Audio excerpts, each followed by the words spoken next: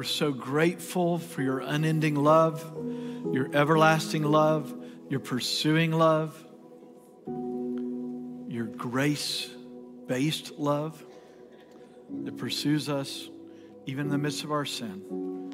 You died for us, you rose from the dead, you made a way to the Father for us, and you made a way to the throne room by your grace. So we celebrate your grace this morning. And as we share your word, we ask that it would open up our hearts again to all that you are. In your precious name, amen. Amen. Well, good morning, family. And especially good morning to all those who are online who did not brave the cold today.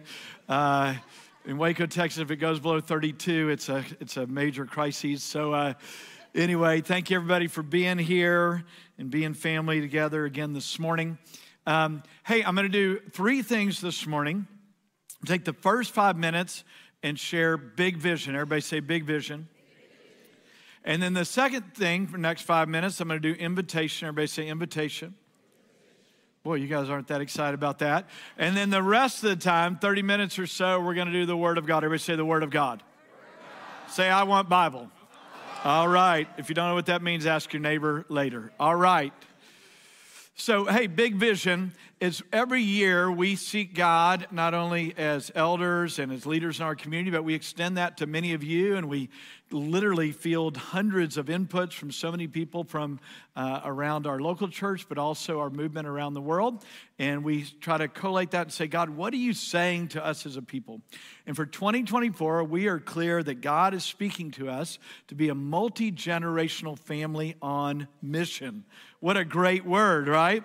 That is the story of the whole Bible, by the way. Makes it a good word. A lot of supporting scriptures. You'll see a few up there. But over the year, we'll be unpacking that in a multitude of ways. For those who've been with us the last few years, you know we've been on a journey since 2020. Put our big arc up there. In 2020, we got on our faces and said, oh God, speak to us. We need to hear you. And God began to unfold 5 years of relaying foundations to realign and reclarify who we are as what we call an apostolic and prophetic people. All that simply means a missional people who listen to God. Anybody want to be that? Lord, would you align us to be a missional people who listen to your voice? And out of that, God began to do some building blocks. Year 1, he told us to be a people of surrender. That fancy word conscription just means given to the Lord, to be pruned and surrendered to God. The next year was all about worship and prayer and intercession, being back at the heart of who we are. Last year, we leaned into unity, to be a people of the unity of the Spirit and the bond of peace. We be a people of union, communion, and partnership. Maybe you remember those words.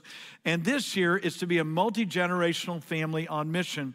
Now, again, all of these terms and all of these different things that God's spoken to us, of course, are very appropriate again today. Today, we need to surrender to the Lord. Today, we need to be people of worship and prayer and of unity. All these building blocks, there are seasons and times in all of our lives individually, in local churches, and in the body of Christ at large, where God's emphasizing it's time to lean into this truth or turn the dial up. And for us as a people, it's time to lean into the truth to be a multi-generational family on mission. And we'll be unpacking that again throughout the year in a multitude of ways. So just a little reminder of us being a multi-generational family on mission, a little overview from last year. Last year, we saw hundreds of people come to Jesus. Every service, and that is the absolute truth, every service, people make commitments to follow Jesus. We know that from people going over to the Connect Room and letting us know, or communicating back online that they've responded to the gospel. And if you're hearing the sound of my voice, today is the day of salvation. And we experience that in hundreds of ways. And so we've been so blessed as hundreds of people have given their lives to Jesus in this last year. Out of that, we encourage people in obedience to be baptized. We know of at least 250 baptisms. I'm sure there's many more. But in one day in May, we baptized 129 people. And we'll be doing that again this May. So we are grateful and thankful for all that God's done. Well, being a multi-generational family on mission, we also had over 150 people we sent out around the nations this summer, and that does not count about the same amount that have gone out throughout the year. So we've been training and sending people to reach the nations for Jesus. And then, but probably one of our greatest places of growth is in our nursery. Last year, we dedicated over 50 children to the Lord. And that's just 50 dedications. That's definitely not births around here. So when the scripture says go, bear fruit, and multiply, we have been obedient to that. We have honored that as a community. And we continue to experience the grace of God with that. And we are so grateful. So Laura and I and our extended family, we wanted to do our part to be a multi-generational family on mission. So our daughter Lauren had a baby on January 5th. There's our little Eden Grace. And I think we got the little family pic of them together. There's the little family of 5, the Lane family. And so we are so grateful to be a part of a multi-generational family on mission, not just in our nuclear family, but in this church family and the movement of churches that we get to be involved in around the world. So it's going to be a beautiful year because each of those things have deep meaning throughout the scriptures. And the next couple of weeks, we're going to continue on this consecration of heart. I'm going to share something from the Word in just a moment. But we're going to be unpacking, beginning the series right after World Mandate. And we're so looking forward to all that God's going to do. All right. In light of that, there's my 5 minutes of vision. Now, my second 5 minutes is invitation. Being a multi-generational family on mission, we celebrate that in a multitude of ways. We have people doing all kinds of things in the city, in the workplace, and in the neighborhoods, and in the prisons, and all over the place. We're always on mission. But there is one place once a year that we all gather, and it's called World Mandate. And World Mandate is where we gather and re-clarify who we are as a missional people, not just for our own city, but also for our nation and the nations of the earth. And our invitation to the Antioch family, if you consider yourself a part of this family, we want you at World Mandate. So what we've done is this year we've reduced the price to be able to make it work for everyone. So here we go. If you're 16 to 29 years old, it's $40. That's 2 meals these days, by the way. And if you're not able to do that, go to your life group and say, man, I want to go, and I'm sure we can get together $40. If you are 30 and older, since you are an adult with a lot of jobs and opportunity, 30 to 80 years old is $60. All right, that's still a bargain. Everybody's going to be a part of that. You can go to your life group if that's a stretch for you. But the 80-plus crowd, we're giving it to you free this year. If you're 80 or older, you're free. We're giving you a front row seat with earplugs. So we want all our 80-plus crowd here for free. And that's World Mandate is always that space where, again, it reawakens us. And again, Laura and I have been a part of World Mandate from the beginning since 1987. So this will be our 37th year, excuse me. Yes, 37th year. And every year I need World Mandate. I needed to reawaken my heart and my mind to surrender to Jesus, let alone to open my eyes again to what he's doing around the world. This year we have my friend Sunno Parks going to be with us. You guys experienced Sunno a few years ago. He leads YWAM Kona and several Body of Christ initiatives around the world. We have a dear friend. We're calling him Sam Samuelson, not his real name, but he's going to be with us from Myanmar. And he has done church planting among the poor and the broken. And I'm telling you, if you've heard Jim Yost or Tracy Evans or any of these people that are outside your box, I promise you he's outside your box, and he's going to awaken you to what God's doing among the poor of the earth. We have a multitude of other things going on, but you want to be a part of it. And so whatever it takes to get you here, I want you to get here. Outside the door there's a little table. I have the QR code coming up that you can register. But here's what we want practically. If you say, I can't go, then why don't you send somebody? You can go over there, let them know. You can go to our Planning Center app. You can go to missions. Give $10, give $20, give $50. Do something to either get somebody there, to go yourself, and to pray about being a part of it together. Okay? We good? I've done that in less than 10 minutes. There's the big vision. There's the big invitation, the big ask. Now let's get in the Word of God. All right? Jeremiah chapter 31. As God has been speaking to us over this years and this arc of aligning ourselves with God's purpose and plan. One of the key scriptures that's emerged is this Jeremiah 31 passage. And over the next 2 weeks, we're going to be unpacking these 6 verses. So here we go. At that time, declares the Lord, I will be the God of all the families of Israel, and they shall be my people. Thus says the Lord, the people who survived the sword found grace in the wilderness. Israel, when it went to find its rest. Verse 3, the Lord appeared to him from afar, saying, I have loved you with an everlasting love. Therefore, I have drawn you with loving kindness. Again, I will build you, and you will be rebuilt, O Virgin of Israel. Again, you will take up your tambourines and go forth to the dances of the merrymakers. Again, you will plant vineyards on the hills of Samaria. The planters will plant and will enjoy them. For there will be a day when watchmen on the hills of Ephraim call out, arise and let us go up to Zion, to the Lord our God. Now, for some of you guys, you read that and you're already making the applications and it all makes sense. To others, you're saying, whoa, what in the world are they talking about? How does that apply to my life? But hopefully over the next couple of weeks, we'll unpack that for you. I want to begin by saying it's the book of Jeremiah. Jeremiah is the one who's called the weeping prophet. He gets this word from God as a young man. God gives him boldness by the Holy Spirit and begins to declare to Israel that they need to repent and return. But he doesn't do it in a condemning way. He does it begging them, pleading them. He's cared for you. God has cared for you. God has pursued you. God has made a way for you. Repent, turn from your sin, come back to the Lord. Well, in the middle of his ministry, the Babylonian captivity happens, and all that means is that Israel's sin had become so, has made them so broken that literally they got overrun by the Babylonian kings who would represent the world, and they literally found themselves in bondage under another ruler. They were meant to be the leaders, and now they were subservient because of their brokenness. And even in their imprisonment, in their brokenness, that famous passage, Jeremiah 29:11, I know the plans I have for you, declares the Lord, plans for welfare and not calamity, to give you a future and a hope. These famous passages, Jeremiah cries out to the Israelites, even in the midst of getting themselves in their own bondage. Isn't that good?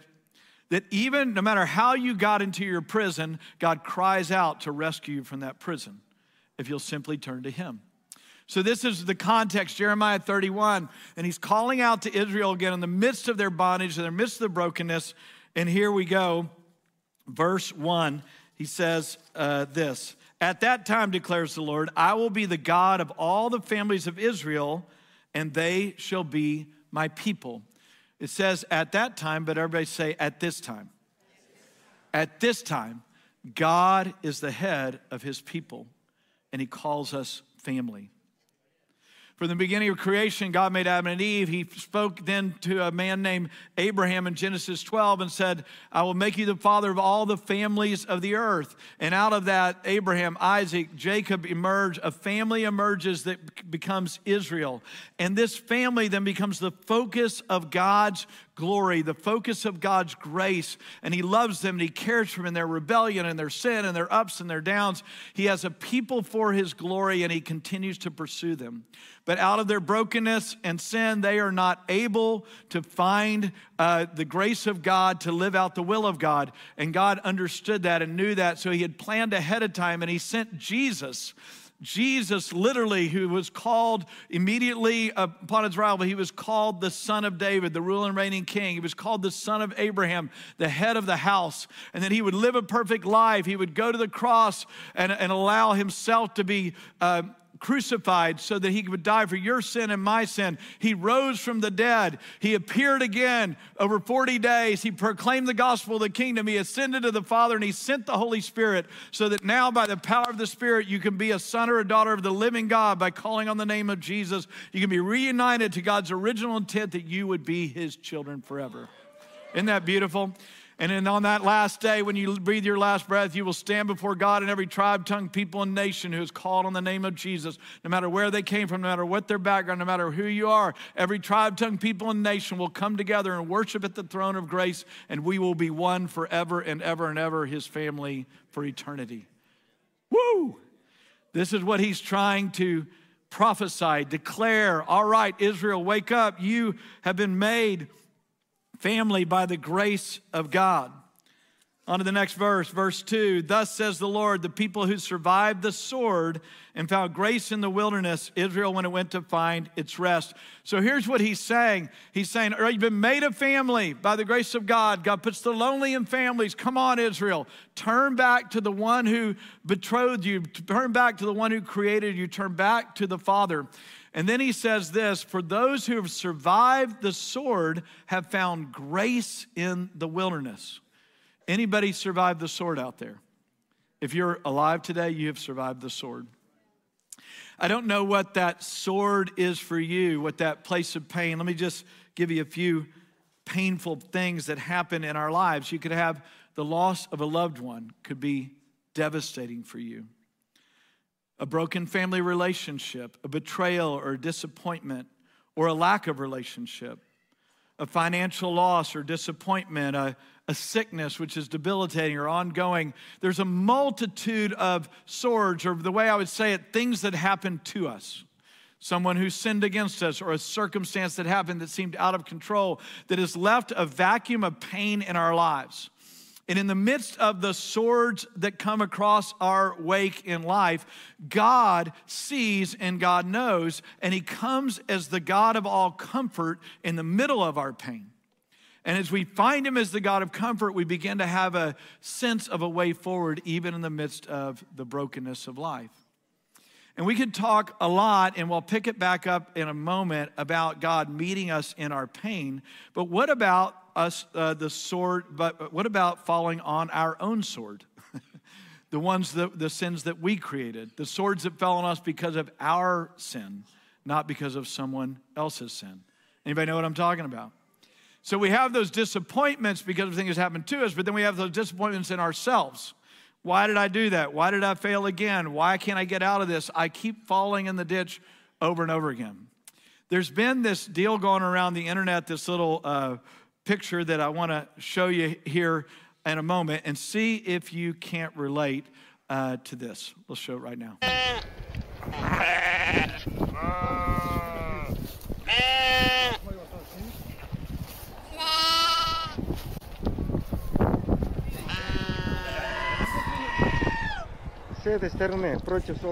All right. Anybody seen that before? Anybody relate to that?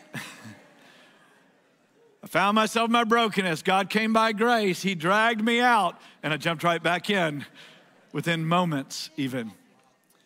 Now, I want you to see it again. We're going to watch it again with this thought. If you listen closely, you can hear the other bleating sheep in the background. The herd is right there. The sheep have friends. They have a people to walk with. You can hear the sheep right behind them. That shepherd boy is pulling the sheep out to rescue him. So what does the sheep do? He gets rescued, and immediately he runs from the shepherd and the sheep. Anybody do that when you're in pain, right? The opposite is your need. You run to the shepherd and to the sheep, because that's where the protection is. So let's watch it again, see if we can relate one more time. Hear that? Hear the rest of them?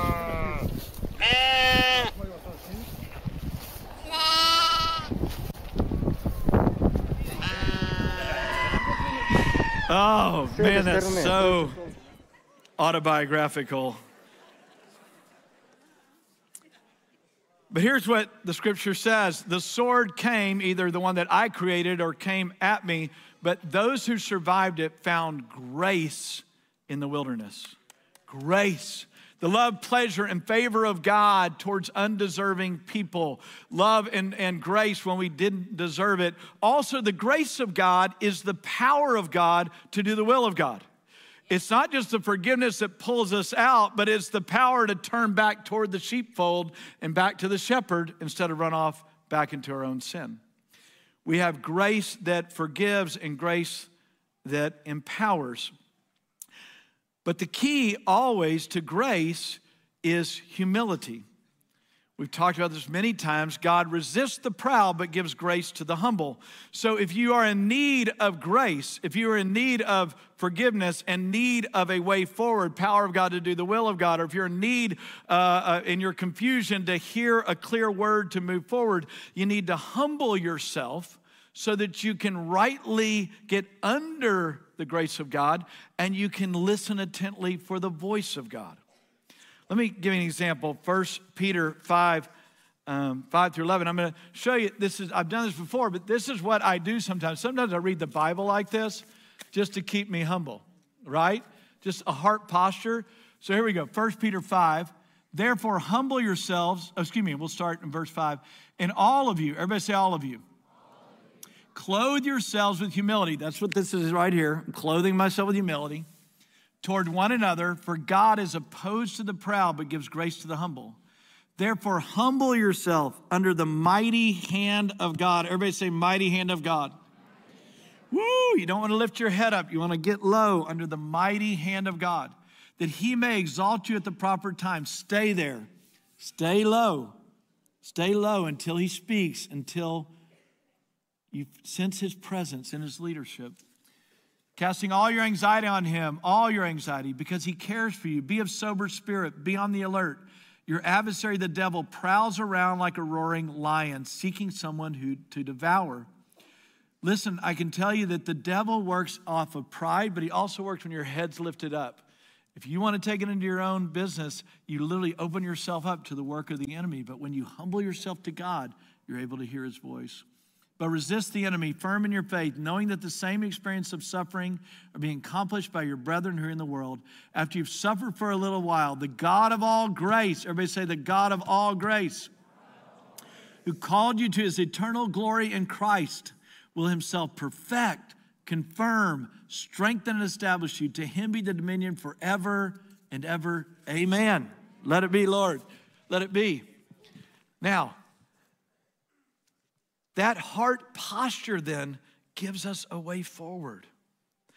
There's two kind of sides to pride. One is this self-absorption. You loop on guilt, condemnation. You try to work your own way out of it. And you think you're being humble about it, but it's still obsession with self. There's the insecurity side. There's the arrogant side. I got this. Please don't ever say that. I got this. Don't say that. Just as soon as you say this, I repent. I don't have this. Only God has it. So you have the I got this crowd, and you got the looping on me crowd. Insecurity or arrogance, both of those are pride because they're focused on self and not on God. And my encouragement here is wherever you are right now in your journey and your need to have God's leadership in your life, humble yourself. And if you find yourself in a relationship that is wrong, somebody who is willfully walking in sin and rebellion to God, if you find yourself in a relationship that you need to walk away from, then I want to encourage you, you may need to walk away from it in order to hear God and actually to help out that relationship in the future. The one thing I'm not talking about is the context of marriage. If there's a covenantal bond, we work that through together. But outside the covenantal bond of marriage, I just had this sense this morning in prayer that some of you are choosing relationships and friendships and people and things that are in rebellion to God. And God's asking you to walk away from it so that you can find a way forward. And believe me, after years of working with people, if you'll walk the way that God has for you, that's your greatest opportunity to rescue your friends who are walking away from him. All right. Verse 3, Jeremiah 31:3. The Lord appeared to him from afar, saying, I have loved you with an everlasting love. Therefore I have drawn you with loving kindness. I have loved you with an everlasting love. Wow, what is that everlasting love all about? So Bill, here on the front row, my friend Bill. So Bill, here's the deal. You didn't create yourself. God somehow brought your parents together, and God said, I need Bill in the earth. And he watched over that seed, and he literally shaped you and cared for you and nurtured you, and you were born. You were born healthy enough to breathe, healthy enough to develop. And in those fragile early years, God cared for you and watched over you. And when you got to kindergarten and those kids started doing stupid stuff, God still carried you. You made it through kindergarten, Bill. You made it through. And you made it through the elementary years when you got to junior high. Wow. God was mad at those people that were doing that stuff to you, and he loved you, and he cared for you, and he even covered you when you were not so nice to other people too, right? So God carried you through junior high. He carried you through high school. He carried you to your first job. He carried you into marriage. Whatever, all those pieces, God has carried you, and he will carry you all the way to the throne room forever and ever. Everlasting love began in the mind of God, was consummated at conception, and then we began the journey of everlasting arms. And when you came to Jesus, all of the lights turned on. Until you were in Jesus, you were still being carried, but you didn't have a revelation of the love of God. But when you came to Jesus, you walked through the gate of the house of God. You became a son of the living God, and those everlasting arms that were already sustaining you, now assuredly you can be confident they will carry you all the way to eternity, and then for eternity you will be in his arms forever and ever. That's everlasting love. That's everlasting arms. You are not here by mistake. You are not just an it. You are a male or a female created in the image of God, being carried by God through this journey of grace. And when you come to Jesus, it's like the eyes open, the ears open, and you begin to understand what it means to be carried in this life, and that will carry you into eternity forever and ever and ever. Amen. The everlasting love of God. I've loved you. He's speaking to his people. I've loved you with an everlasting love. What began at the beginning of time, I will carry you to the end of time. Loved you with an everlasting love, and I've drawn you with loving kindness. Other versions say, I've drawn you with cords of loving kindness. I was in here last night praying over the seats, praying over our time together, and walked around all the way up to the back and all through all the aisles, just saying, God, come. And I often have this picture in my mind, I've shared with you guys many times, of God throwing a net over the congregation and pulling us first vertical to Jesus into the throne room, and then out of love for one another, creating a net of grace for us to experience his loving kindness. He has drawn us with cords of loving kindness. So we have the everlasting love of God, but this word, loving kindness, is where we get the word hesed, the attached love of God. The compassionate pursuit of God that then allows us to turn and be attached to him rightly. Ultimately, whatever you're attached to is what will lead you. Let me say that again. Whatever you're attached to, that will lead you. And God himself calls himself a father, and God himself, through Jesus, calls himself Emmanuel, God with us. And then Jesus sends the Holy Spirit, so God will be with us always, so that we might be rightly attached to him. And out of that attachment and nurture and care, we find grace over our hearts, our affections, our emotions. And when we are rightly attentive to him and to our attachment to him and receiving his attachment to us, then we follow him wherever he goes. But until you are willing to allow him to be your all in all, you will not experience the intoxicating power of attachment that he has for you by the Holy Spirit. And if you don't, you'll find yourself over and over again like that sheep running away from him, jumping in the ditch until you find him as the nurturer and caregiver of your soul. Jesus calls himself a shepherd, the good shepherd. One of my favorite passages is Matthew 9. He looked on the multitudes with compassion. He looked on you, he looked on me, he looked on you guys online. He looked at all of us. He looks at all of us today with compassion because we're distressed and downcast like sheep without a shepherd. He looks at us as his dear ones, and he compassionately pursues us by grace. That's just still stunning to me. Every day I'm being pursued and loved by God. Even in my rebellion, even in my inattentiveness, wherever I am, my confusion, my questions, whatever it is that's going on in my life, God does not change who he is because I am doing something different on the day. Does that make sense? God is consistent. I'm always adjusting, but I want to let him love me, and I want to be fully attached to him. In 2020, it was a difficult time for Laura and I specifically. For us, It was a place of tremendous pain, greater than we've ever experienced in our lives, because a lot of people that we've been attached to were choosing other things. And some, I believe, were God, and some maybe brokenness, and some maybe sin. But man, we just had conversation after conversation with people that were detaching from us. And that was excruciatingly painful. And Laura and I, in December of 2020, we went on our anniversary, which is December the 20th, and we called it the Anniversary from Hell. How about that one for an anniversary? Not towards each other. Actually, we were clinging to each other, but we were so overwhelmed with the pain and the loss and the questions and the challenges. And this particular evening, we were up till like 4 a.m. Neither one of us could sleep, and we just got up and said, all right, God, if we're going to make it, we have to hear from you. What do we do? What do we do with all this pain? What do we do with this loss? What do we do with the things we can't explain? And Laura had gotten this scripture from Proverbs 14:10, and I'll paraphrase it. It basically says this: each one knows their own bitterness. Who can understand it but God? That's a paraphrase.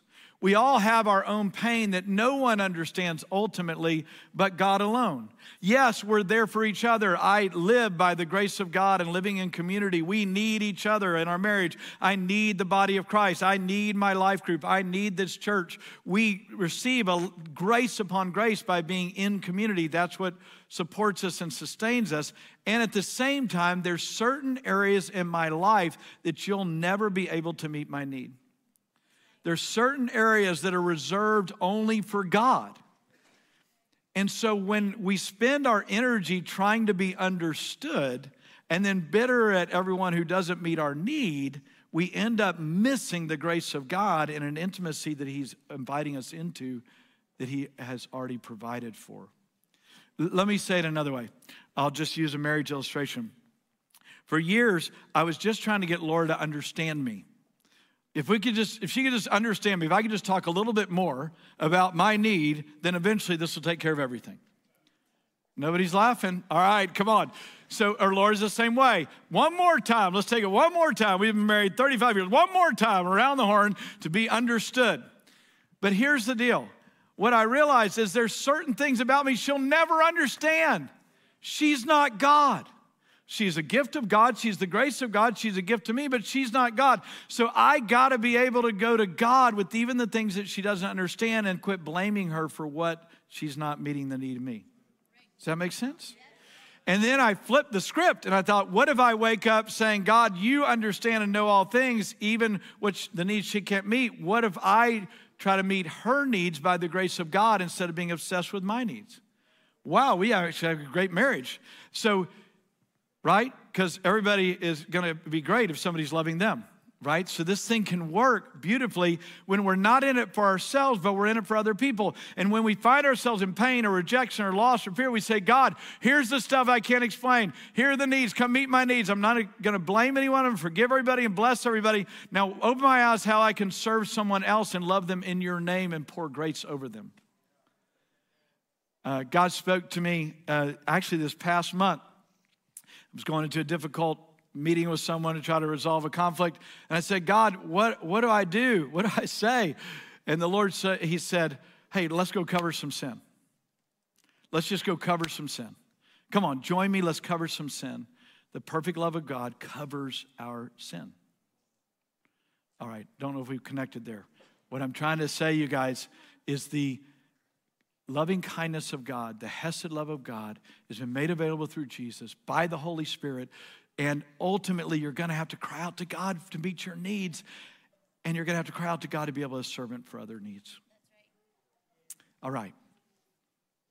The last little phrase here, the first of 31, verse 4, it says, and you shall be built and rebuilt, says the Lord. Isn't that awesome? Built and rebuilt. So if I come under the grace of God, if I come into the loving kindness of God, let him love me, let him care for me. If I cry out to God and begin to enter into the love of God to serve others, and it says I'll be built and rebuilt. So here's the deal, you guys. I got saved in 1981. That was 42 years ago. I'm going to be 60 years old next month. That's a crazy sentence to say that sentence. But I'm going to be 60 years old next year, and I am being built and rebuilt this year. I am being built and rebuilt by the grace of God. And I am so excited. I truly am. This is not what I should say. It's what I believe in my very bones. You can ask Laura. I am being built and rebuilt. I am so thrilled about what's coming this year because Jesus is offering me an invitation of grace. And he's offering it to you too. Amen? So let me wrap our time with a story some of you are familiar with. I ran into this story maybe 15 years ago. It's a story of a guy named Dick Hoyt and his son, Ricky. Ricky Hoyt was born to Dick and Judy Hoyt in 1962 in Massachusetts. And Ricky was born with a disease they called spastic quadriplegic with cerebral palsy. And that word spastic was not a critiquing word. It was literally just the spasms in his muscles were uncontrollable. And so he was a quadriplegic with cerebral palsy. And from the beginning, the doctor said he's not going to live a normal life, put him in an institution because he'll just slowly die, and you won't want to be burdened by him. Well, of course, as parents, that made him rise up and say, absolutely not. We're going to love him. We're going to care for him. They loved him, cared for him, nurtured him, and they could see in his eyes that he had a sharp intellect, that he could track with them and follow him, but he couldn't communicate. And so they tried to get him into school, and they wouldn't. The schools wouldn't take him. They didn't have the ability to care for him, but they kept advocating that the schools would make a way for Ricky. So in 1972, at 10 years old, they were in Massachusetts area. Some MIT engineers got together and created a system where Ricky could punch letters and communicate. So as soon as they figured that out, Ricky punched in these letters, and you would think, hello, Mom, hello, Dad, but what he punched in was Go Bruins. The Boston Bruins is a hockey team that was doing really well at the time, and his dad would bring him alongside to watch sporting events, and he had picked it all up. He was sharp, he was clear, and he began to communicate in so many different ways. Well, eventually then he would go to high school. They would take him into the high school. He would graduate from college. He would get his master's in special education, and he was not only sharp intellectually, but he was a gift to the world. Well, in the middle of that journey, there was a young man in the Boston area that had an accident. He was a lacrosse player, and he had become a quadriplegic. And they were doing a 5K run fundraiser, and Ricky communicates in his little typing way, Dad, I want to run the race. Dad said, Ricky, you can't run the race. And he said, oh, yes, we can. And so Dad figured out what he was asking. Hey, come on, Dad, let's run the race together. And so Dick Hoyt got this little stroller thing that he could run with, and they ran the 5K. And then they began to run a 10K and do different races. And Ricky said this way, he said, Dad, when we run, I don't feel handicapped anymore. And so Dad said, well, then let's run. Well, they kept on running and doing different things, and then Ricky began to chide Dad a little bit. Hey, how about us swim together? And so Dick Hoyt figured out, I can put him in a raft and put a harness on it, and I can swim with him. He said, let's ride a bike together, and he created this little apparatus where he could put Ricky in the front, and they could ride together. They began to do triathlons. Well, then the penultimate was they were watching an Ironman on TV, and he said, Dad, I want to do an Ironman. And if you guys know what the Ironman triathlon is, it is one of those once-in-a-lifetime things for people, and it's a 2.4-mile swim in the ocean. It's a 112-mile bike, and then it's a 26.2-mile run. And you start in the morning, and you got to finish before midnight, to have finished the race. It's an all-day deal. So they train. Really, Dick trains and carries Ricky along. And in 1989, they're at the Ironman Triathlon in Hawaii. It was picked up by all the news stations, and they went through all the paces. And as they come across the finish line, the announcer comes on, announces their number, and they said, finishers of the Ironman 1989 Ironman Triathlon, Dick and Ricky Hoyt. Let's give it up. They finished this race together. And the celebration went on. You see champagne bottles and all this stuff going off as they're celebrating them. But I don't know if you understood, but Ricky didn't do anything. He submitted. He went with it. He was on the bike, but he was carried all the way through it. that story so deeply touched me years ago because I realized I'm Ricky. I don't know about you. I'm the sheep. Maybe you're not, but I am. I'm that sheep. I'm Ricky. My testimony is God has carried me. Lord's and my testimony is God has carried us. The testimony of this church and this movement is God has carried us. And by the grace of God, we've humbled ourselves just enough for him to be able to be himself, that he might be glorified. But we've all just been carried, you guys. And when we're in touch with that, we just lay on the ground and we say, carry us again, oh God. We are yours. I want to take you into that race that they did for you to view it yourself. And as you watch it, may you let God minister to you his great grace for you.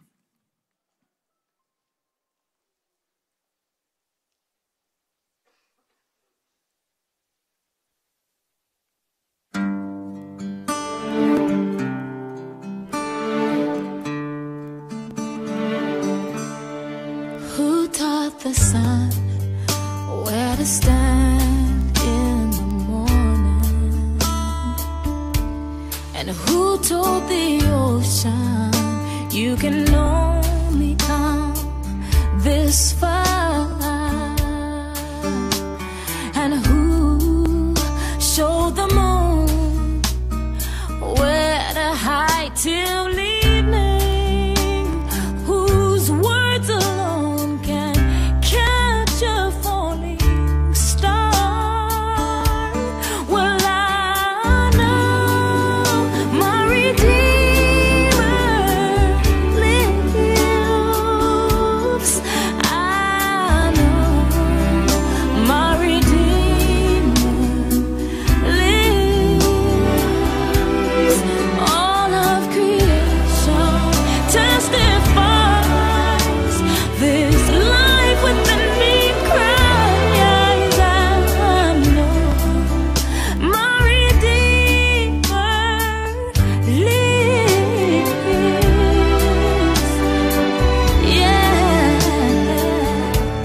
the very same God that spins things in orbit runs to the weary, the worn and the weak, and the same gentle hands that hold me when I'm broken. They conquer death to bring me victory. Now I know my Redeemer lives. I know my Redeemer lives.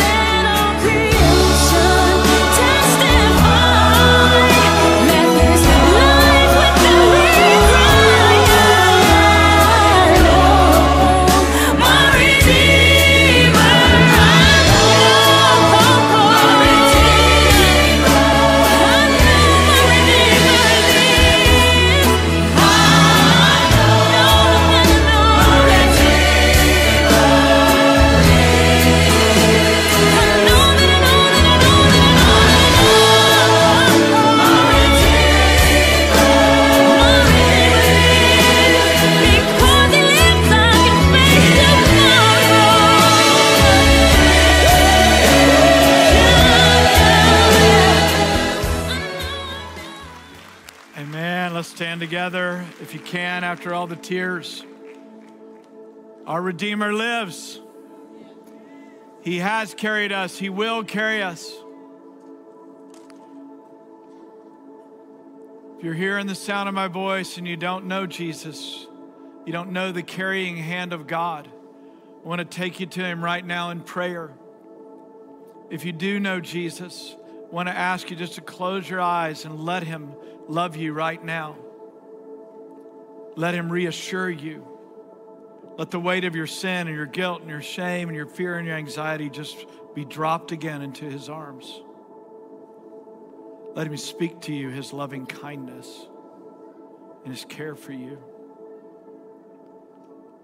And as the Holy Spirit leads, you just pray for every person, the sound of our voice that doesn't know Jesus to come, and every prodigal to come home. We love you, Jesus. You're our Redeemer. You're our Redeemer. You've saved us, and you will save us. You've carried us, and you will carry us. If you're hearing the sound of my voice, you need Jesus, pray this simple prayer. Lord Jesus, just call out to him. Lord Jesus, tell him you need him. I need you. Forgive me of my sins. Ask for his forgiveness right now. Forgive me of my sins. Now we declare who he is. I believe you died on the cross for me. I believe you rose from the dead. I believe you made a way to the Father just for me. Just pray it with me. So I come. I give you my heart. I give you my life. I can't do it anymore. I need a Savior. I need you, Jesus, to come and save me. And Lord, every person who's calling on your name right now, you said whoever calls on the name of the Lord will be saved. And Lord, we're asking, let salvation spring up and the joy that goes with it. As we're here in this moment, your eyes are closed. We have our prayer teams come on up quickly, be available. If you're in one of those broken relationships that you need to walk away from, to walk to Jesus, to be able to find grace, man, come and get prayer. If you just need to come get on your knees, come with a friend or a family member or someone and just come and get before God. If you need prayer physically, mentally, emotionally, financially, you need to reach out and let somebody love you and care for you and pray for you in the name of Jesus. That's what we're here for. It's a very powerful song they're going to sing right now called Come to the Table. Let it minister to you. Let it wash over you. And as we do that, just let God's grace abound right now.